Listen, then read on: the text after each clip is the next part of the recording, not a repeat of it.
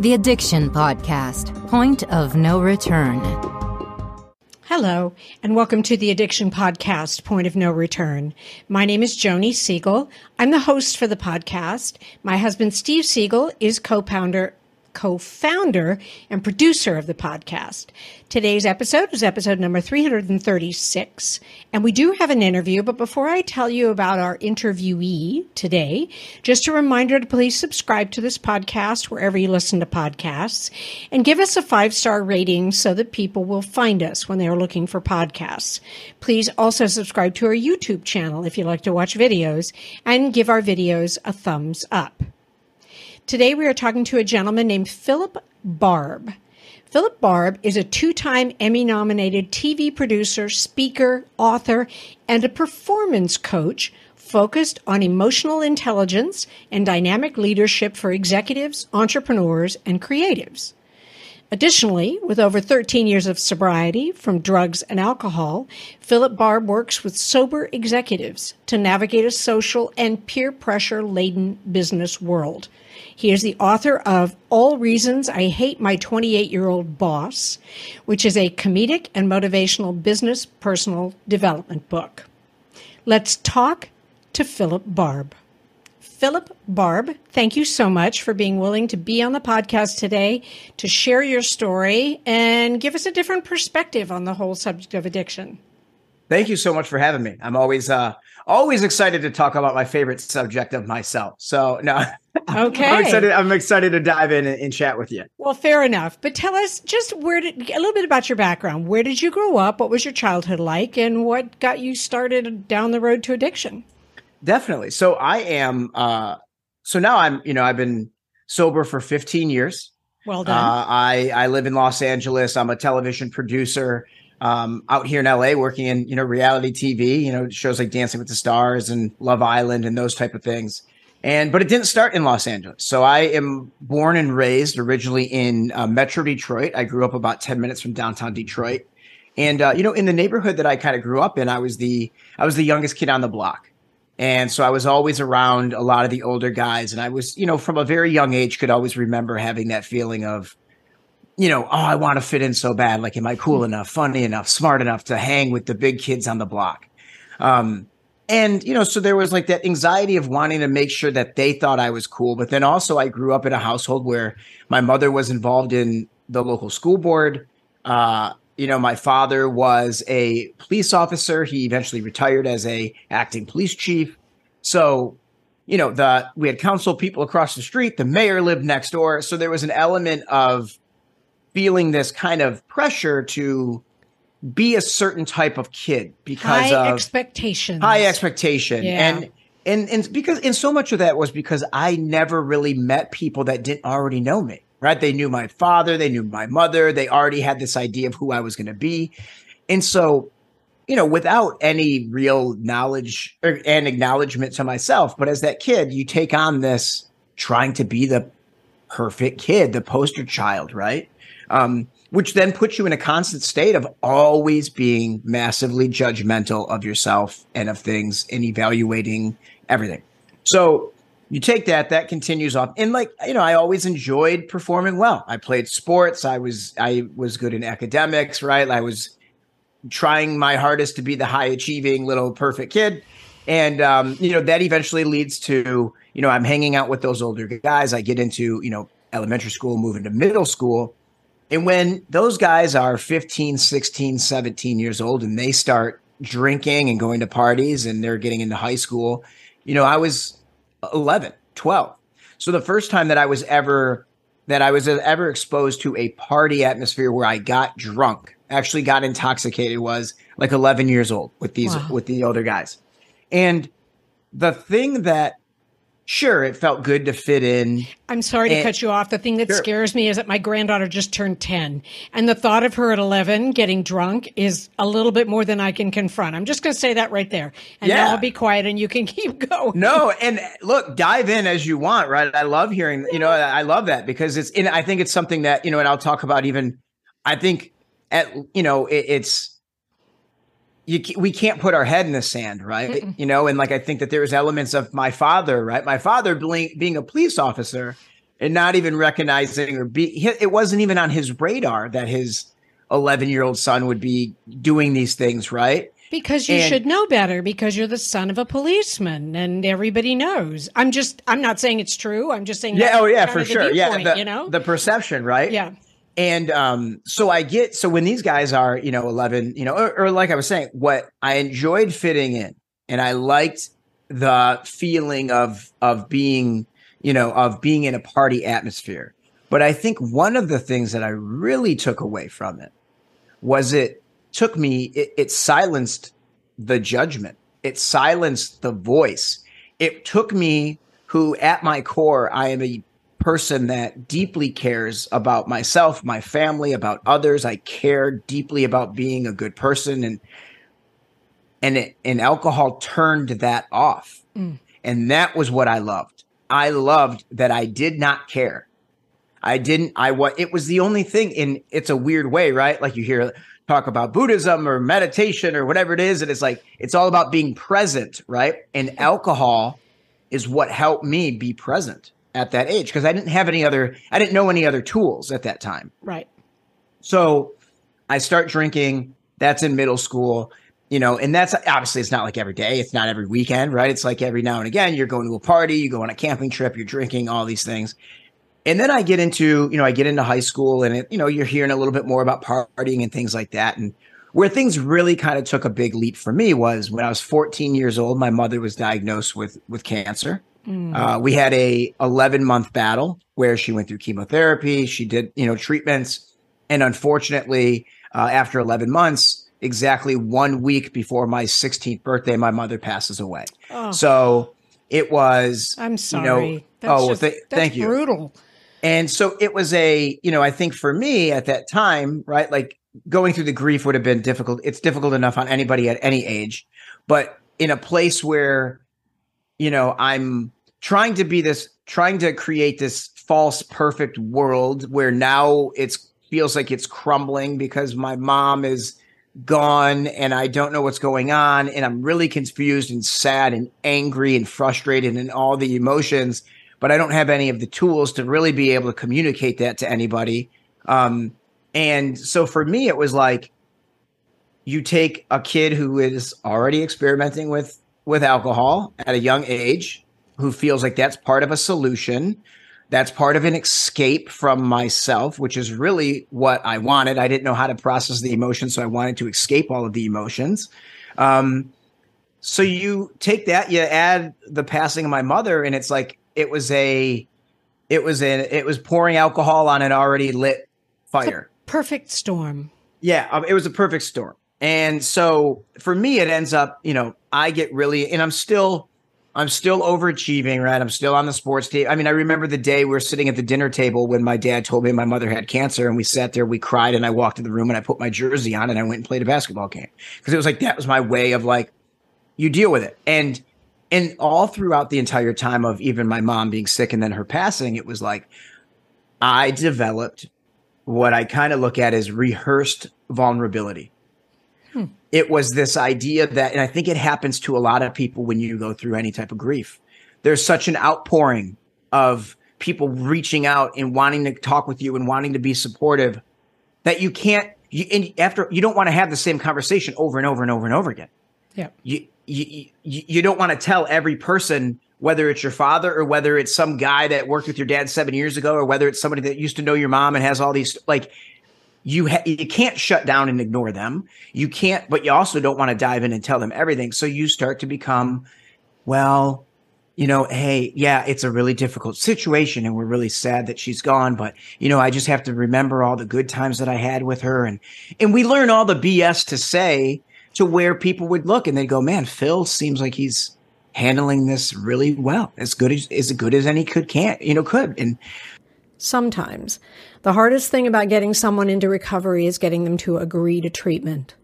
Bobby Newman, a certified drug counselor with 30 years experience and an over 85% success rate as an interventionist, has created a series of 12 videos that you can use right now to learn every step to get your loved one to agree to treatment. Call 866-989-4499 today. and say the word podcast to get a 10% discount. Or go to newmaninterventions.com and type in the word podcast for a 10% discount. This service comes with a free 1-hour consultation with Bobby. And it was all BS. Like, it was completely, not intentional, right? I don't think it's anything that I'm like, all right, I need to sit down and come up with my fake statement of telling people things. It's a coping mechanism. And 100%. I get it, because now everybody wants to talk about how sad it is that your mom died. Yeah, your mom died. Yep. Yeah.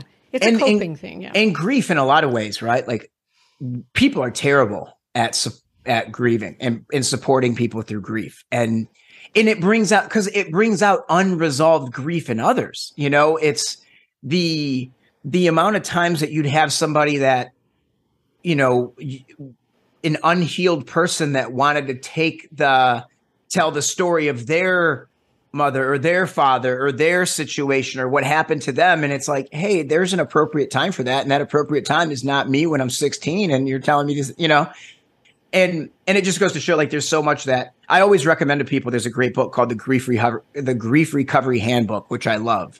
And it was a great one. And I think there's just so many things that people do incorrectly out of a place of wanting to be helpful, but not being helpful. So anyway, I developed this idea of this kind of rehearsed vulnerability. So I'm going through life and I'm still overachieving, doing well in sports, honor roll, National Honor Society, is getting ready to go off to, go to college at Michigan State. But I desperately loved and was waiting for the weekend to when I could escape that person that was constantly sad, deep down, angry, frustrated, that was just trying to do his best to mask everything. And in a lot of ways, it's like, I think it wasn't nearly as much that I was trying to mask it from other people. I was trying to mask it from myself, and I think that, it was like, I didn't want to feel like, I didn't want to be the kid with the dead mom. I didn't want to be I didn't want that to be the reason that I was different than everyone, that I was different than my peers, was because of that.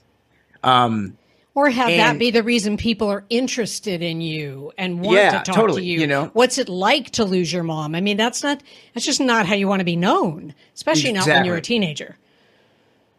So for me, it was like, also at that time, there's a movie called American Pie that was out, and I wanted to be Stifler, right? I wanted to be the idiot, the wild kid. I wanted to hook up with girls. I wanted to break stuff. I wanted to be a fun violent, right? As weird as that is to say, but I also didn't shy away from if we needed, do anything stupid. And I fed off of that idea of being like this crazy kid. Where it ended up for me was, so at 18, I crashed my car drinking and driving in Detroit. At 19, when I'm up at Michigan State, I get arrested for minor in possession of alcohol. At 20, I get arrested again for minor in possession of alcohol. Had multiple fights. I had one fight in particular where I ended up getting 7 staples in the back of my head after getting pushed into a metal barrier in a basement during a fight. Yes. It had all these different things that were kind of going on while making the dean's list, graduating. I graduated from Michigan State in a semester early. So I was like overachieving in all of these ways to try to prove that it was like, well, I can't have a problem. This can't be an issue because look at this thing. Look at all this other stuff that I'm doing well. And it was like, the one thing I'd say is that what I kind of felt is, and I still to this day, even all these years sober and being older and not being that person, like, I always have to recognize that 2:30 feeling, that 2:30 a.m. feeling is what I call it. And for me, it was going to a party and being surrounded with people, having fun and feeling like you got all these friends and you got a fraternity and you're in college and you're having all this fun. And then you get home you leave the bar and you get home at 2:30 and it's just empty loneliness. You are listening to the Addiction Podcast, Point of No Return. For more information on the podcast or to reach out if you have a story you would like to share with us, go to our Facebook page by the same name, or you can email us at theaddictionpodcast@yahoo.com, or go to our website, theaddictionpodcast.com. And please remember to subscribe to our podcast wherever you listen to podcasts and give us a 5-star review. That that was so all-consuming. Wow. And did you do did you do drugs or just alcohol? I actually I smoked weed a little bit. I didn't like it. I didn't want to relax. I wanted to rage. I wanted and I wanted to, it was, like as a dad, growing up as a dad. And I will say the good thing he did from a drug standpoint is my dad never made drugs to me. He never made drugs a danger out of, you could die. It was never a danger to my body. Whether it was conscious or unconscious, but he knew me enough that it was like, Phil, you can't be as successful as you want to be if you do those things. It was those this neighborhood or this side of town or that's what that life will be like if you dive into drugs. So I really had no. I don't know if I was afraid of drugs. I mean, I'd be at parties. Also, I didn't have any money. I didn't have money for cocaine. All the kids that I went to school with that were doing coke were all rich kids from, Chicago or from some of the nicer suburbs in Metro Detroit. And I didn't have the money for that stuff. And there was a part of me that I felt like alcohol was doing so much. I didn't want anything else. That was all that I really wanted. It's fascinating that you say this, because today, and this is one of the things we push over and over again with these kids who are trying a Xanax or trying a Percocet, and then they die because it's fentanyl. Yep. I mean, it really is dangerous, but you make a really good point, and that is when you tell an 11 or 12-year-old or 14 or even a 15 or a 16-year-old, don't try drugs because you could die. Death is just not in their universe. Yep. Whatsoever. When you're that age, you are going to live forever. It does not matter what you do. It doesn't matter if you're driving 90 miles an hour and you've been drinking beer. You're going to live forever. So I'm wondering, the reason why I'm kind of saying this is I'm wondering if that may not be a message that is as successful with kids as, what do you want to be when you grow up? Oh, I want to be a doctor. Okay, well, if you get too much into alcohol and drugs, you probably won't get there. Yeah. And I think that was from a drug standpoint. I mean, like with alcohol, right? You could find tons of doctors and tons of athletes and tons of people that consume those things and they do it fine. I would argue, I don't know how many crystal meth doctors there are out there. I don't know if there's too many that are addicted to crystal meth that are having successful $1 million practices. I kind of doubt it. Yeah, I probably doubt it. Maybe one or two and outliers. Not for long. Yeah. Exactly right. And that was kind of like the drug. That was why for alcohol it was meant. So like I said, it was those couple of arrests. I'm still getting ready to. I'm still doing. Everything in my head. I'm also right as a cop's kid. Right. Cops, kids and preachers' kids. Right. Total the entitlement, this element of above the law. Nothing can really harm me. Even at times when I would get in trouble, it always felt very minimal. And it almost felt like I was working one over on the, that was my whole thing. And then I graduate Michigan State. I get ready to move out to California to move out here to, to get into television and film and all, what have you. And in 11 days before I move, some buddies are I'm at the gym. Buddies hit me up. They're like, hey man, come up to the bar. We're watching the Michigan State basketball game. And in my head, I'm like, of course, I want 1 beer, 2 beers, hang out with my buddies. I'm getting ready to move. I want that 11 a.m. phone call turned into me getting pulled over 14 hours later, blowing a .29 or .28 or something like that, and getting arrested and getting a DUI. And in the town where my dad was a retired police officer from the newest cop on the force that didn't recognize the last name. And it was in that moment, right? I had just graduated college. I thought I was moving. I can't leave now. I've got this court case that's now sticking. And now it's like I'm in trouble in a big way at home. Not a way at school, not a way where I have others. it felt like all these things came to a halt. You're not moving. You're now out of school. You got to figure out a job. Like all this stuff was going on at one time. And that was when I got into 12-step. And and to be honest, I started going at first because I felt like, oh, hey man, like they're probably going to make me go and I can start going and it'll look good to the judge. But I can remember, so I was walking home from the police station that night or that next morning after I gotten arrested. And I grew up like less than a mile from this thing. So I'm walking home. It's probably 7 a.m, right? On a Monday.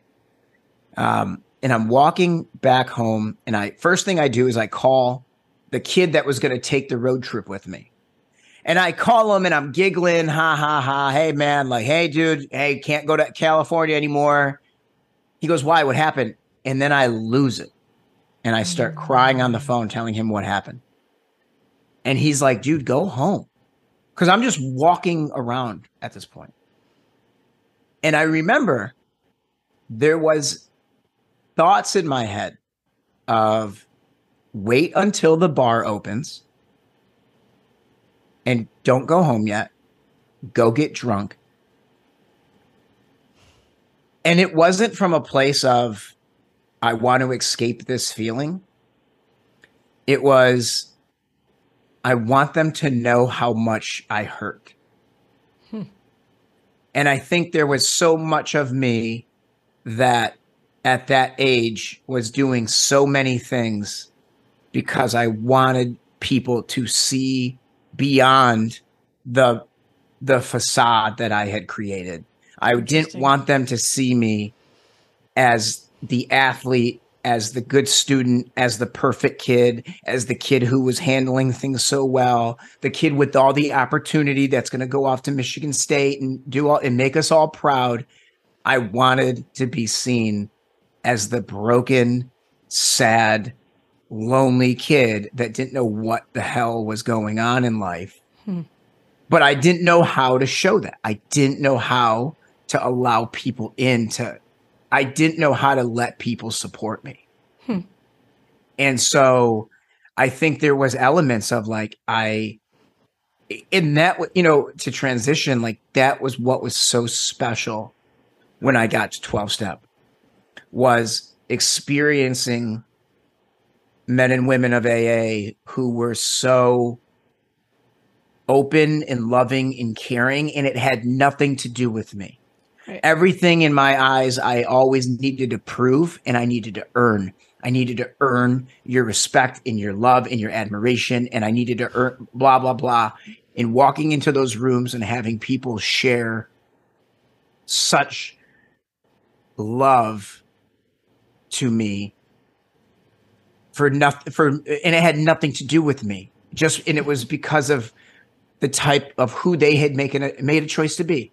Yep. And it was just so special. And I think that was like, the court case got me there, and trying to hack the system got me there. But it was the love and appreciation and connection with a stranger.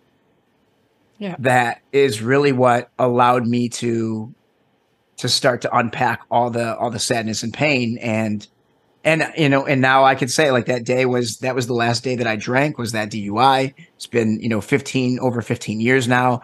And as we say, that was your point of no return. Yeah. Yeah. And so you've been clean and sober. Thing. You've been clean and sober how many years now? So January was 15 years. Wow. I mean, just very well done. We've talked to so many people in recovery, and I always say that because I don't have my own experience with being addicted, but I know it's not easy to stay clean and sober. So I think it's a huge accomplishment. Well, thank you. And I think that there's a lot of like,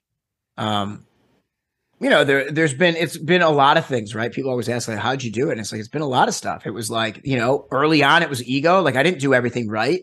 Like I was 22 years old when I got sober, and I was trying to, I had been DJing in and out of nightclubs and bars for a couple of years at that point. I started when I was 17. So like I was also 20, like I said, 22. I didn't want to go lock myself away, and everything in AA was always about, change the people, places, and things. And I was like, I can't go be a hermit, man. I can't go, I got to live my life. I got to get a job. So, I still put myself I think it was partly my ego that allowed me at times to be like, no, I don't drink. I'm going to go into these clubs. I'm going to go into these environments. I'm going to be around, I was around people that were doing, were drinking and doing cocaine and smoking weed. And I was around that, but it was like enough of my ego at the time, which I would never recommend that for anybody. Definitely not anybody young in recovery. I would definitely not recommend it. That's funny. But I think that there was an element of, I also think that like there is a part of, I was getting so much. I was so frustrated in a decent amount of pain at that time that when I got sober, and I knew I was doing it for different reasons than other people, that like when I started getting help and, it was such a benefit and it became kind of part of my identity, especially at 22, when you're starting to kind of really figure out who you're going to be as an adult. Right. So there's a lot of things. I mean, I'd love to say that I did it the right way, but I didn't. I mean, like I fought the program a lot. Like, God was a struggle for a long time. I didn't want the accountability. I wanted to be, I still have that poster child syndrome of I want to walk into the meeting and I want to give you my great 3 or 4 minute share. And then I want to walk out and I don't want to have a sponsor and I didn't want to be accountable and I didn't want to do the steps. And so much of it was based in fear, right? I was afraid that I think there was a fear of like, what if I do the steps and it doesn't help? Right. And I'm still broken. Yep. And there was a fear of not doing it right or of what I would uncover. And it's funny. I got 4.5 years sober and I had no so I eventually moved out to LA. I'm in Los Angeles and I've been out here for years and I'm building my career as working in entertainment and working on shows like Undercover Boss and a show called The Pitch for AMC. And I'm starting to grow and build. And I remember going to this meeting in North Hollywood and I'm probably about, a year, 4.5 years sober at this point. And I do my good little share, my little special share of, I'm such a good little young person in AA. And now, I'm like 27, right? I feel like I got this thing figured out. And I remember a guy walks up to me after the meeting and he goes, and I'd never met this guy, just complete stranger, big, tall dude, bald head, walks up to me and goes, "Hey man, just wanted to introduce myself and let you know that I think you're absolutely full of shit." Oh,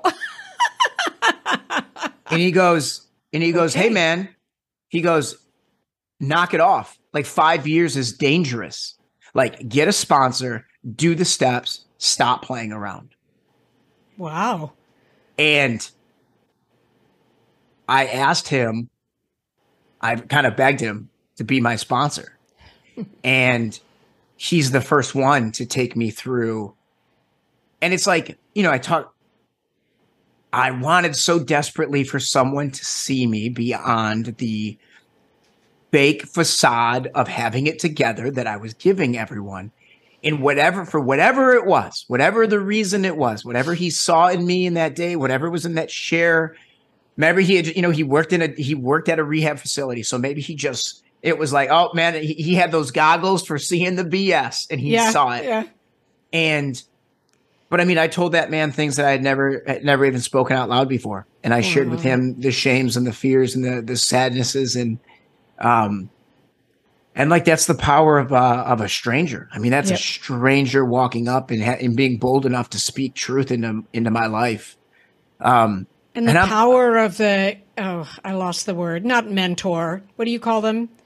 A sponsor. Sponsor. Yeah, the power of the sponsor. You can't. Yeah.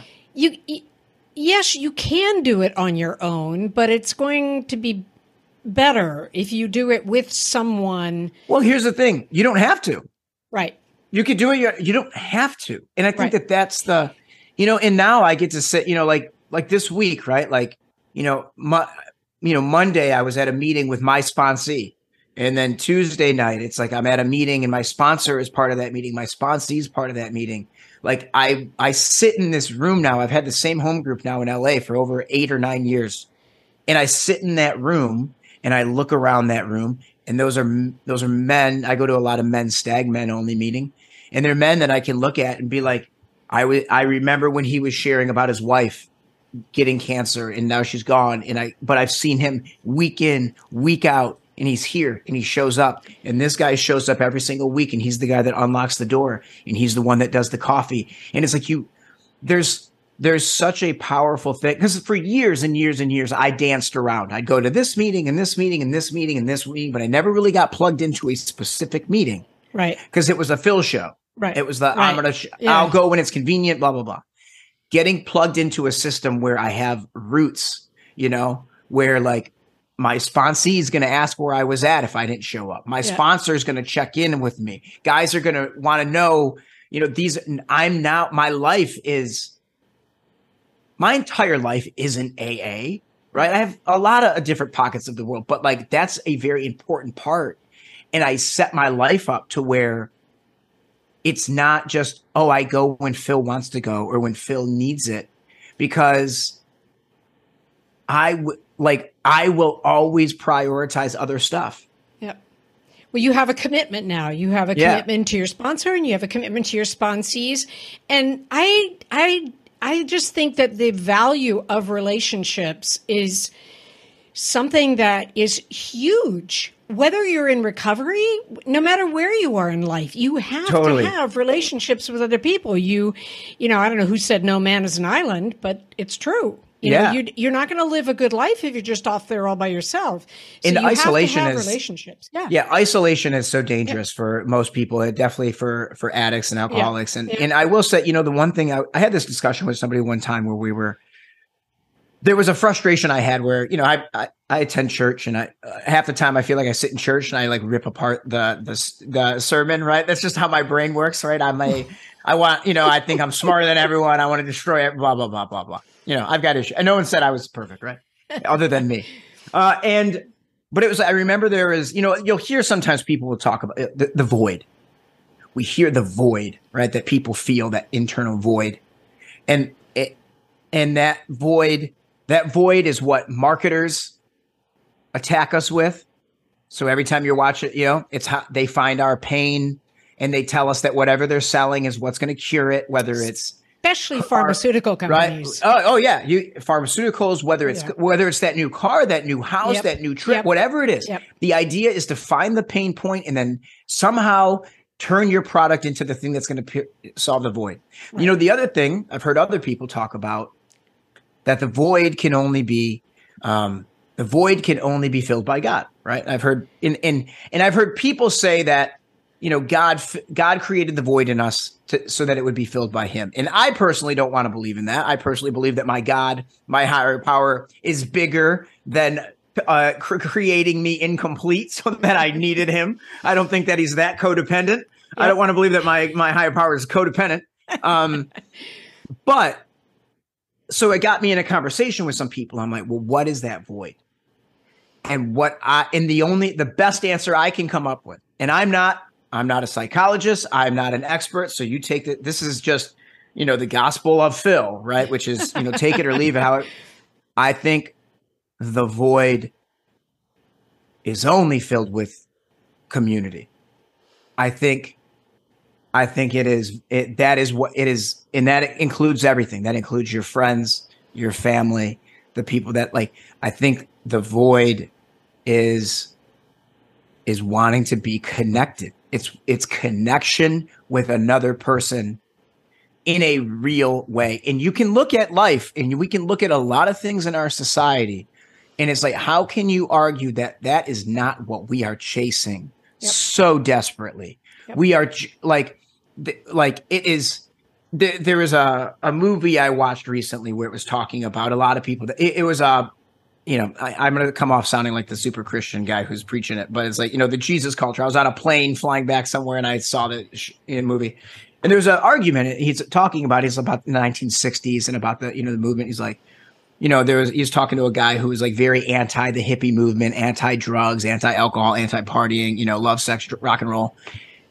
And the guy was like, how can you look at that and not see what that is, and not see that for this longing to be connected with something?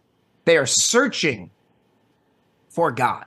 whatever you want to consider God or however you want to look at it. For me, higher power, I had a lot of anger towards God. So it was easy when I came in to call it higher power because I didn't need to define that as much. It was just, but we're seeking, like we have that void and we're trying so many things, whether that is the money or it's money, sex, porn, like the social media,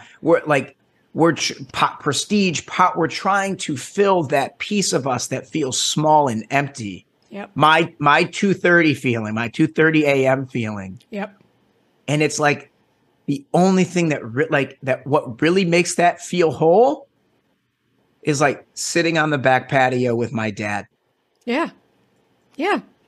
I get it. It's last night, my buddies come over and we have a little makeshift, a little propane tank fire, and we hang out and smoke cigars and we sit and we chat and we talk. And did we solve the world's problems? Hell no. But did we get filled for at least a couple more days of love and joy with our friends? And I think that's the one thing that I'm trying to get better and better and better at is so often we get sober and we're all hunting for that magic door. The magic door you walk through and you never have a problem ever again, or the one solution that's going to be the solution forever. The one shower I get to take that I never need to take another shower ever again. Good luck with that. Okay. Exactly. Right. And Tell me when you find that. Totally. Right. And it's like, and then I have to remind myself, it's like, Phil, you tie your shoes every day and you don't lose your mind about it. You don't sit there and cry every time and go, why am I tying my shoes again? I must be doing life so wrong because I shouldn't have to keep tying these shoes. It's like, hey, you tie we call it one day at a time. Yep. Or we call it the daily bread. Yep. Or we call it the daily reprieve. It's daily. Yep. It is. And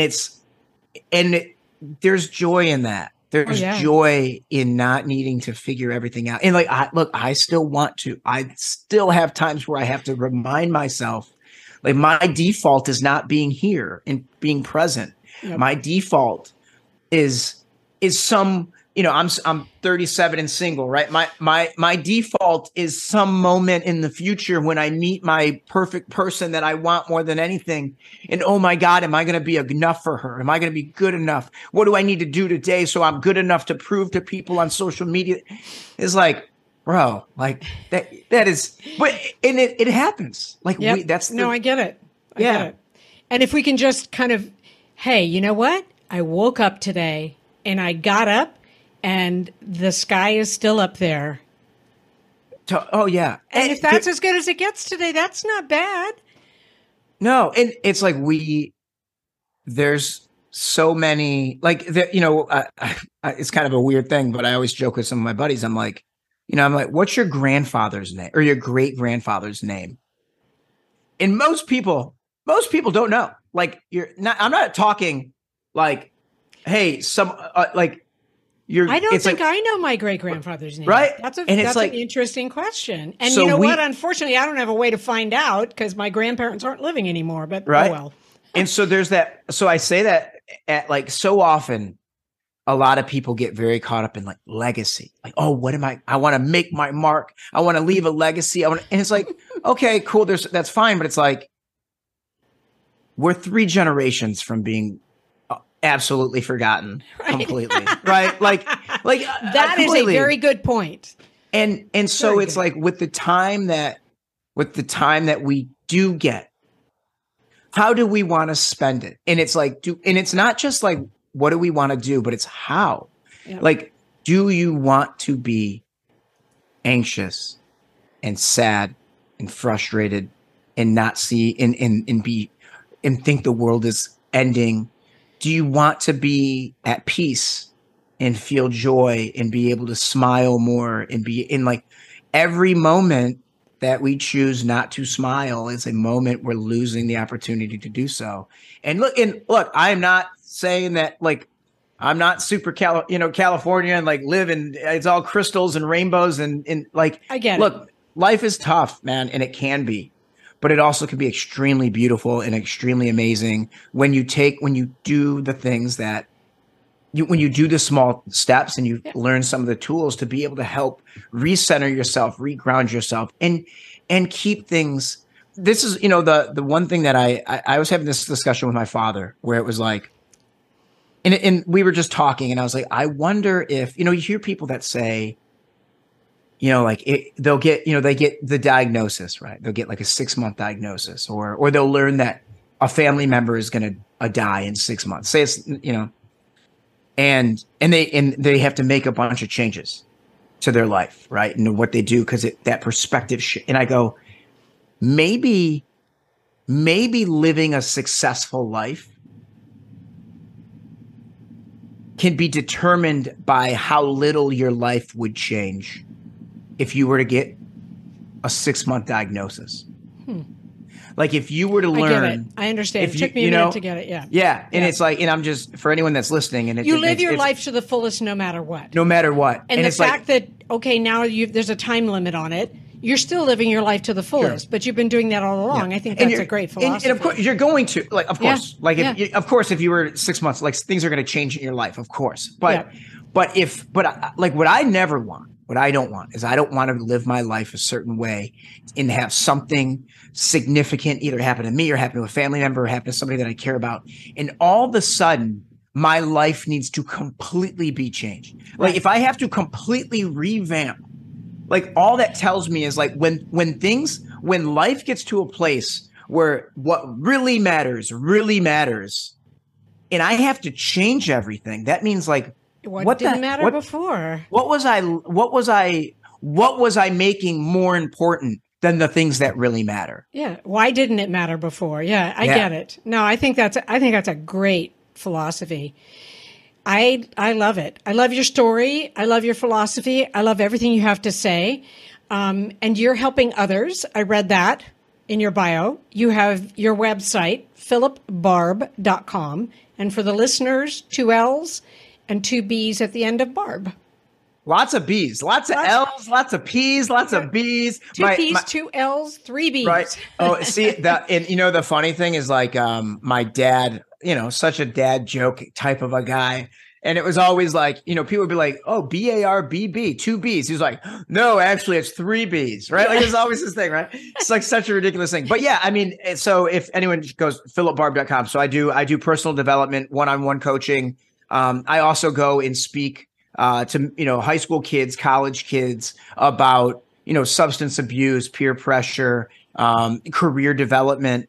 And I always try to, I think the one thing that I try to be very high energy and I try to really connect with kids on their level. And the nice thing is no matter how much older I get or as I age, it doesn't matter because my story is at the same time where they're at, right? It was when I was 14, 15. So it's easy for me to tap back in and get to that place. Yeah, you weren't like a guy who found drugs at 40 years old. And exactly. So it's a little bit more reality on that. Exactly. Yeah. So it's a little bit more relatable to them. But the thing that I even say is like, I talk about substance abuse, but like the message isn't, I'm not dare. I'm not just don't do drugs, kids. Like that's not my message. Like my message is so much more about the emotional side of things. Because look, not every 13, 14, 15, 16-year-old kid is out doing drugs or but like all those kids are dealing with insecurities and are dealing with that void and dealing with that part of them that doesn't feel good enough or confident enough, or because we're humans and we all have that little void, right? That we feel, whether it's a real thing or whether it's just created. Right. But I think that what I say, and I talk with parents about this a lot, because so often parents will be like, well, I told my kids they could talk to me. Like I told them they could go talk to the counselor. And parents think that just offering that is enough. And it's like, you can't just tell people, like children, adults, but children really need to have behaviors modeled for them. They need to see what it looks like. And so if you just go, hey, bud, like, hey, I love you and I care about you and I'm not going to be angry. You can share with me, right? Cool. And then a parent goes, well, they know that I'm there. And it's like, but have they seen what it looks like to be authentic? Have they seen what it looks like from you? Because when I was a kid, I just thought I was going to get in trouble. I just thought I was going to be misunderstood and I was going to get in trouble. No good deed goes unpunished. I felt there's no reason why. So even if I'm one of 9 people that they need to hear from or talk to, like, what I care about is being able to, like, try to be entertaining while delivering a message of hope. And also, I think a big part of it is just allowing them to see what it looks like for a 30-something man to stand in front of a 1,000 people and tell a story about holding my mom's hand while she took her last breath. Right. And this is what it looks like to say, what I was doing was this, but how I really felt was this. What I really felt was lost, and just like I didn't know where. And like, there's just power in the ability of us to be real with people, because we live more now than ever. We live in such a fake world. Yep. We live in such a fake world of filters and masks, and the guy who's got the home, the guy with the $10 million amazing life today, tomorrow we find out that he was a fraud and it was all a lie. Yep. There's more millionaires online willing to teach you how to become a millionaire that have never made more than $60K in their lives. Yep. We are in a complete world of falsehood. Yep. But for those of us that can be bold enough and will step up to the plate to be real and to say, hey, I don't have it figured out. I'm 15 years sober and I still have moments where I'm like, why am I making year one mistakes? Why am I right?